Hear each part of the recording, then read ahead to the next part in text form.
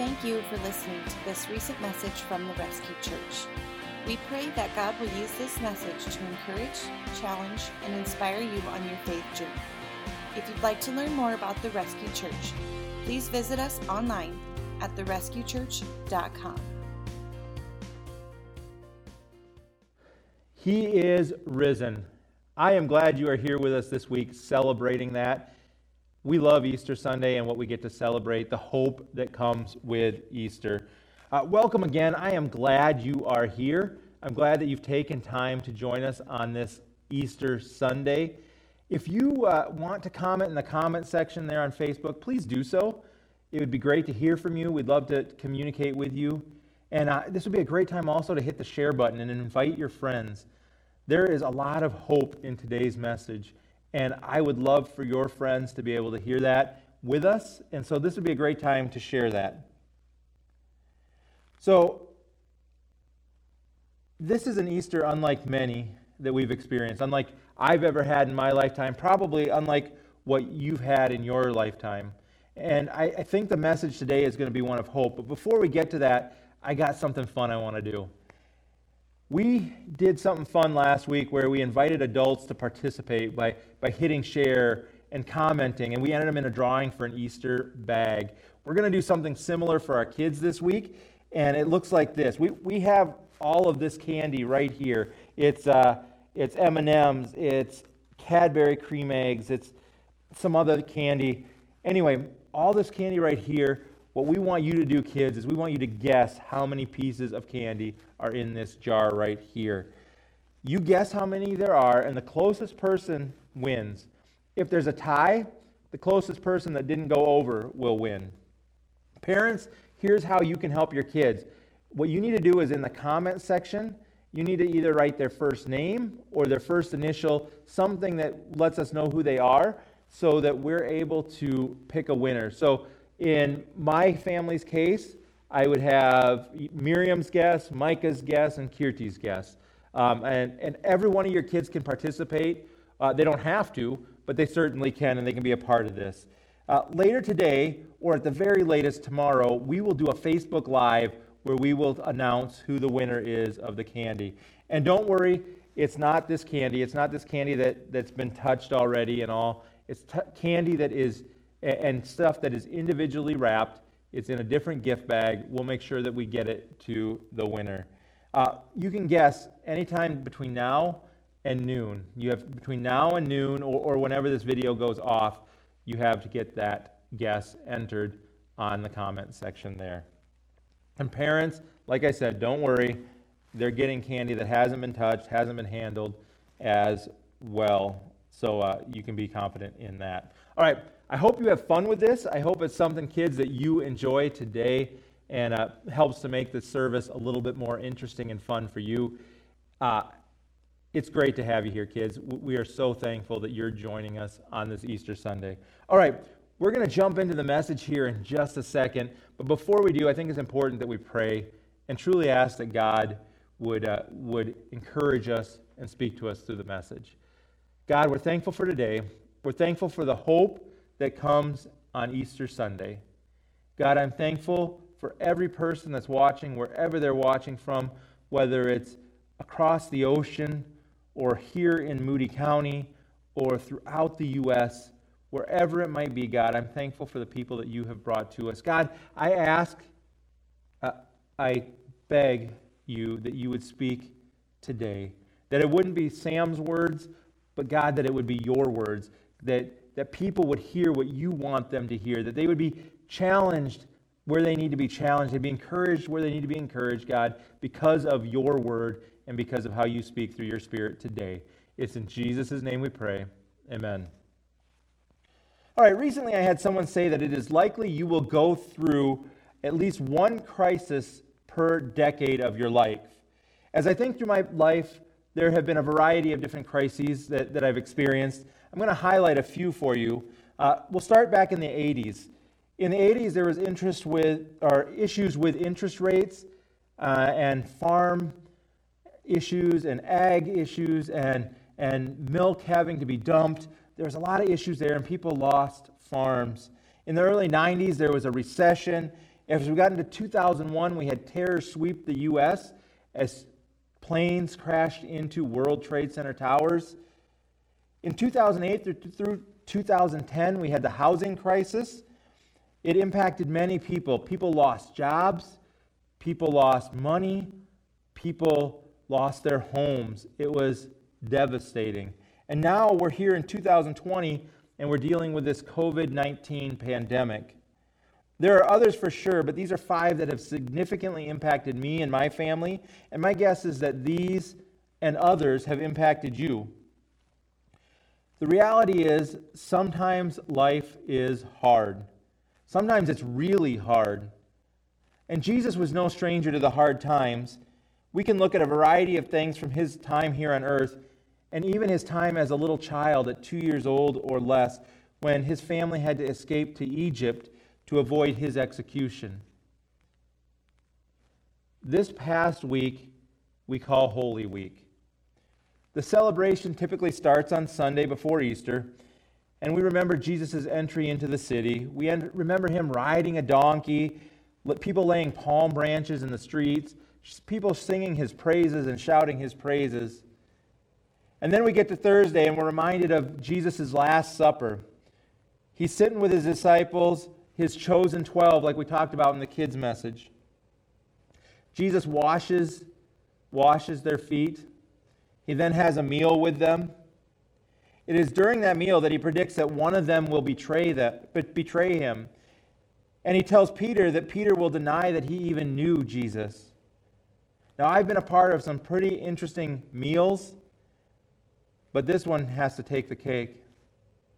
Later that night, Jesus goes off to pray, and he prays that if there's any other way to bring this new covenant that is supposed to come through his death on the cross, if there's any other way that God can bring that forgiveness, that God would do it.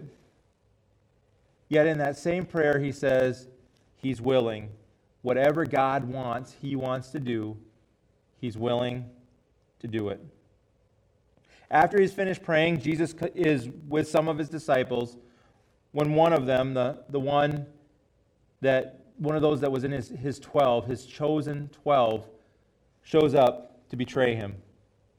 He hands him over to the people who will eventually have him executed and killed.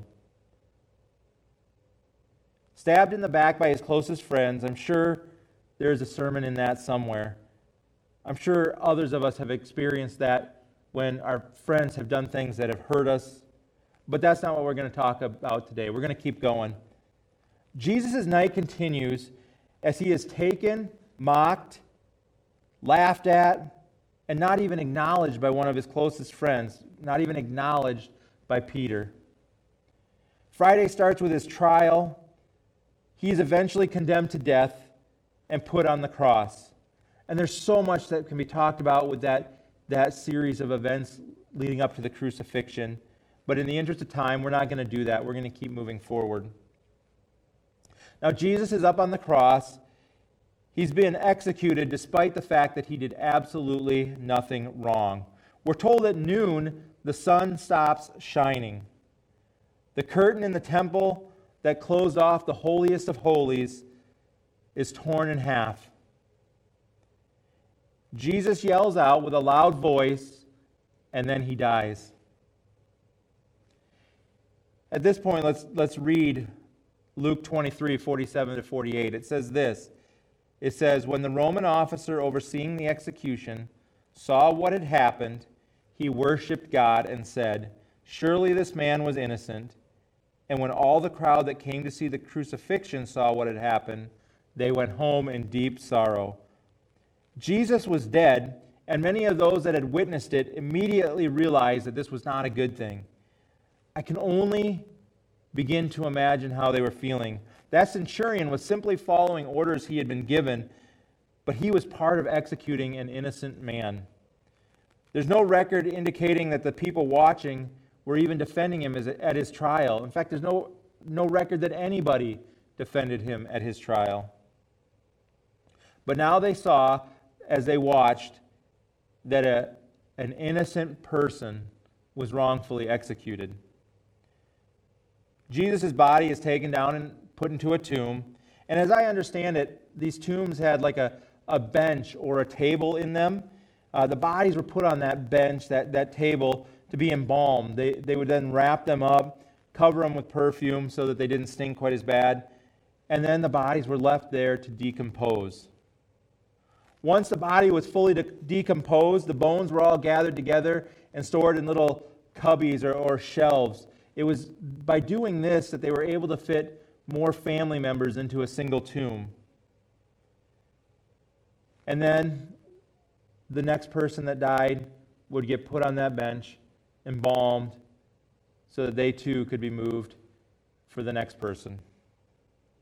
There were several of Jesus' friends, several women, that wanted to prepare Jesus for that burial. But that Sabbath was beginning Friday night. And they knew that they couldn't touch a dead body, and they couldn't be working on the Sabbath.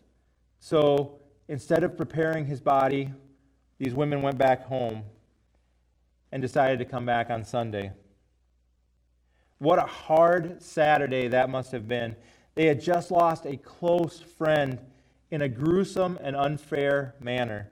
On top of this, some believed he was the Messiah, the Christ. He was the one that was supposed to usher in this new era. But that couldn't be true because he was dead. But this was only Saturday, and Sunday was coming. Luke 24, 1-8 tells us this. It says, "On the first day of the week, very early in the morning, the women took the spices they had prepared and went to the tomb. They found the stone rolled away from the tomb, but when they entered, they did not find the body of the Lord Jesus. While they were wondering about this, suddenly 2 men in clothes that gleamed like lightning stood beside them. In their fright, the women bowed down with their faces to the ground, but the men said to them, 'Why do you look for the living among the dead? He is not here. He is risen.'" Jesus' earthly suffering had ended. He had risen. There were so many things that we can take away from the days of Jesus' life, these last days on earth. But I want to hit on 2 of them. Yet for the sake of time today, we're only going to cover one. We'll get back to the next one next week. Let's take a look at something Jesus said shortly before he was executed. He was talking with his friends, the disciples, and telling them about what was going to happen. And then he says this, in John 16:33, he says, "I have told you these things so that you may have peace. I have told you these things so that in me, you may have peace." I'd probably have jumped in right there and said something like, "Wait a minute. You're telling me all about the things that are going to happen, your execution, the fact that you're leaving us, the fact that we're going to be scattered, us 12 that have hung out for the last 3 years are going to be scattered. Our world is going to be chaotic, and everything is in chaos. And you're going to tell us that there's going to be peace?" And yet that's what he said. "In this world you will have trouble, but take heart, I have overcome the world." Did you catch that? Jesus tells us that life isn't going to be all gumdrops and lollipops. It isn't all health and wealth gospel stuff. Just because we love Jesus and follow him, we aren't guaranteed an easy life. In fact, if we take a look at the life of Jesus, he didn't have an easy life. He never sinned, and yet his life wasn't easy. He flat out says, "You will have trouble." And don't we know it? The coronavirus isn't a laughing matter. People are dying. Jobs are being lost. Businesses might be headed towards bankruptcy. Stress, anxiety, depression are real. Just this last Friday, I was preparing to sell an old computer that I have to someone. I was going to meet up with them and give it to them. And they were going to pay me for it, of course. And then I got this message. It said this. It said something to the effect of, "I drive for Lyft. I just found out that I gave a ride to a person that works at Smithfield Foods, where COVID-19 is spreading fast and furious. I need to self-quarantine." Do you think that person wasn't dealing with stress, fear, the thought of loss of income, since they made their income driving for Lyft, they certainly have trouble in their life. Probably some worry and anxiety too. Now let's look back at Jesus' words. He says, I told you these things so that in me you may have peace. In this world you will have trouble, but take heart, I have overcome the world. To quote Judd Wilhite, he said this. He said, God's peace is not dependent on our situation. That's right. God's peace is not dependent on our situation. He has prepared a way. It's because of who God is. We can have peace because we will get through this. Jesus has conquered all of the bad and all of the evil in the world. He has prepared a way for you and a way for me. He prepared a way for us. We know we will get through it.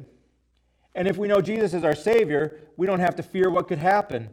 We can have peace. I can have peace. You can have peace, knowing that if the worst happens and we die, it truly isn't the worst because I will be in heaven with Jesus.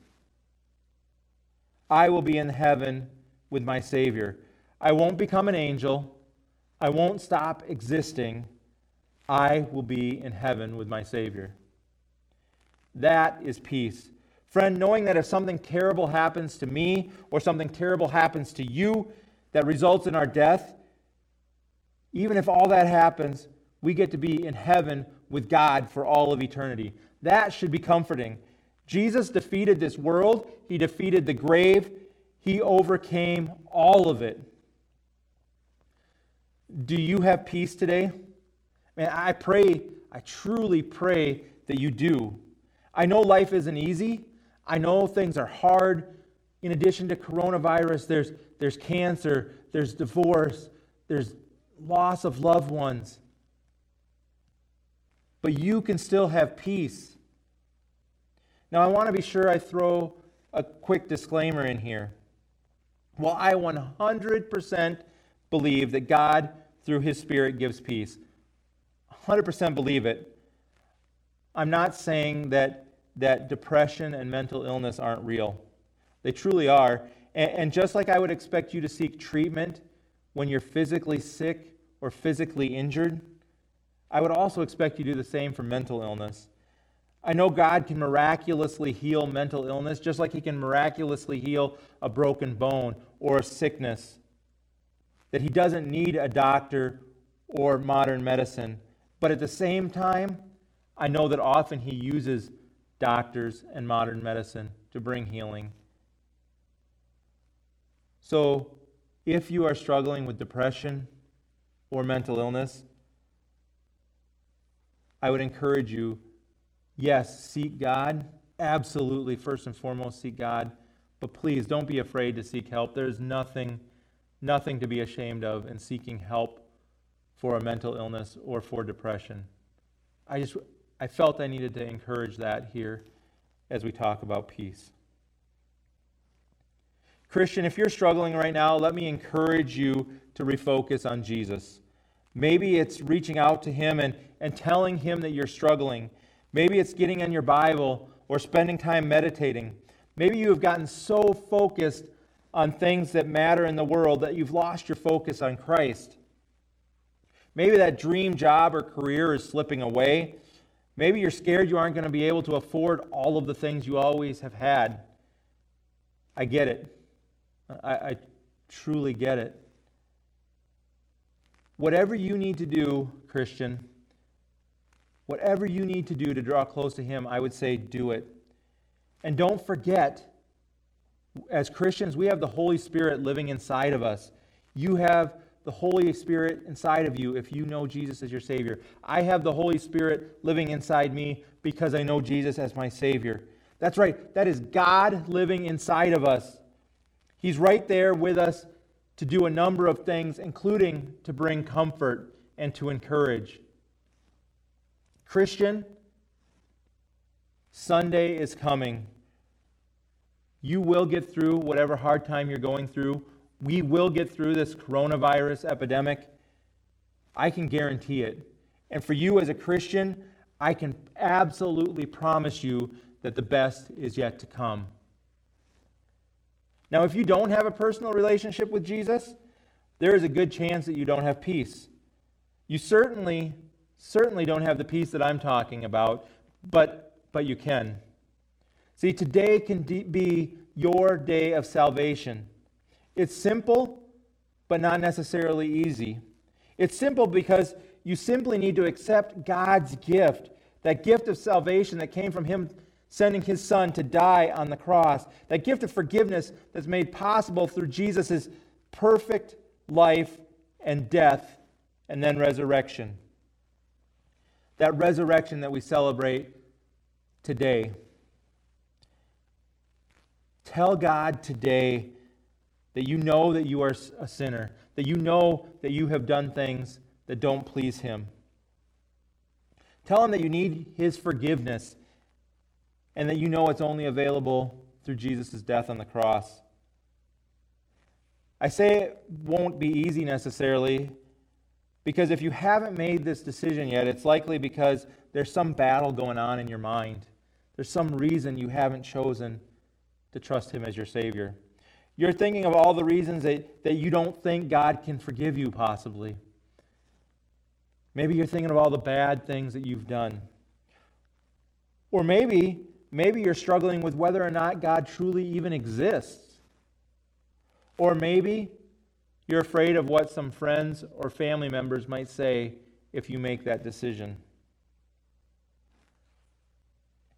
This may not be an easy decision, but I promise you, if you do it today, it will change your life. You will have a peace that only comes through Jesus. A peace that comes because He beat sin and the grave. Because we can take heart because He has overcome the world. If you need to know more about what it looks like to make that decision, I'd encourage you, reach out to us, office@therescuechurch.com.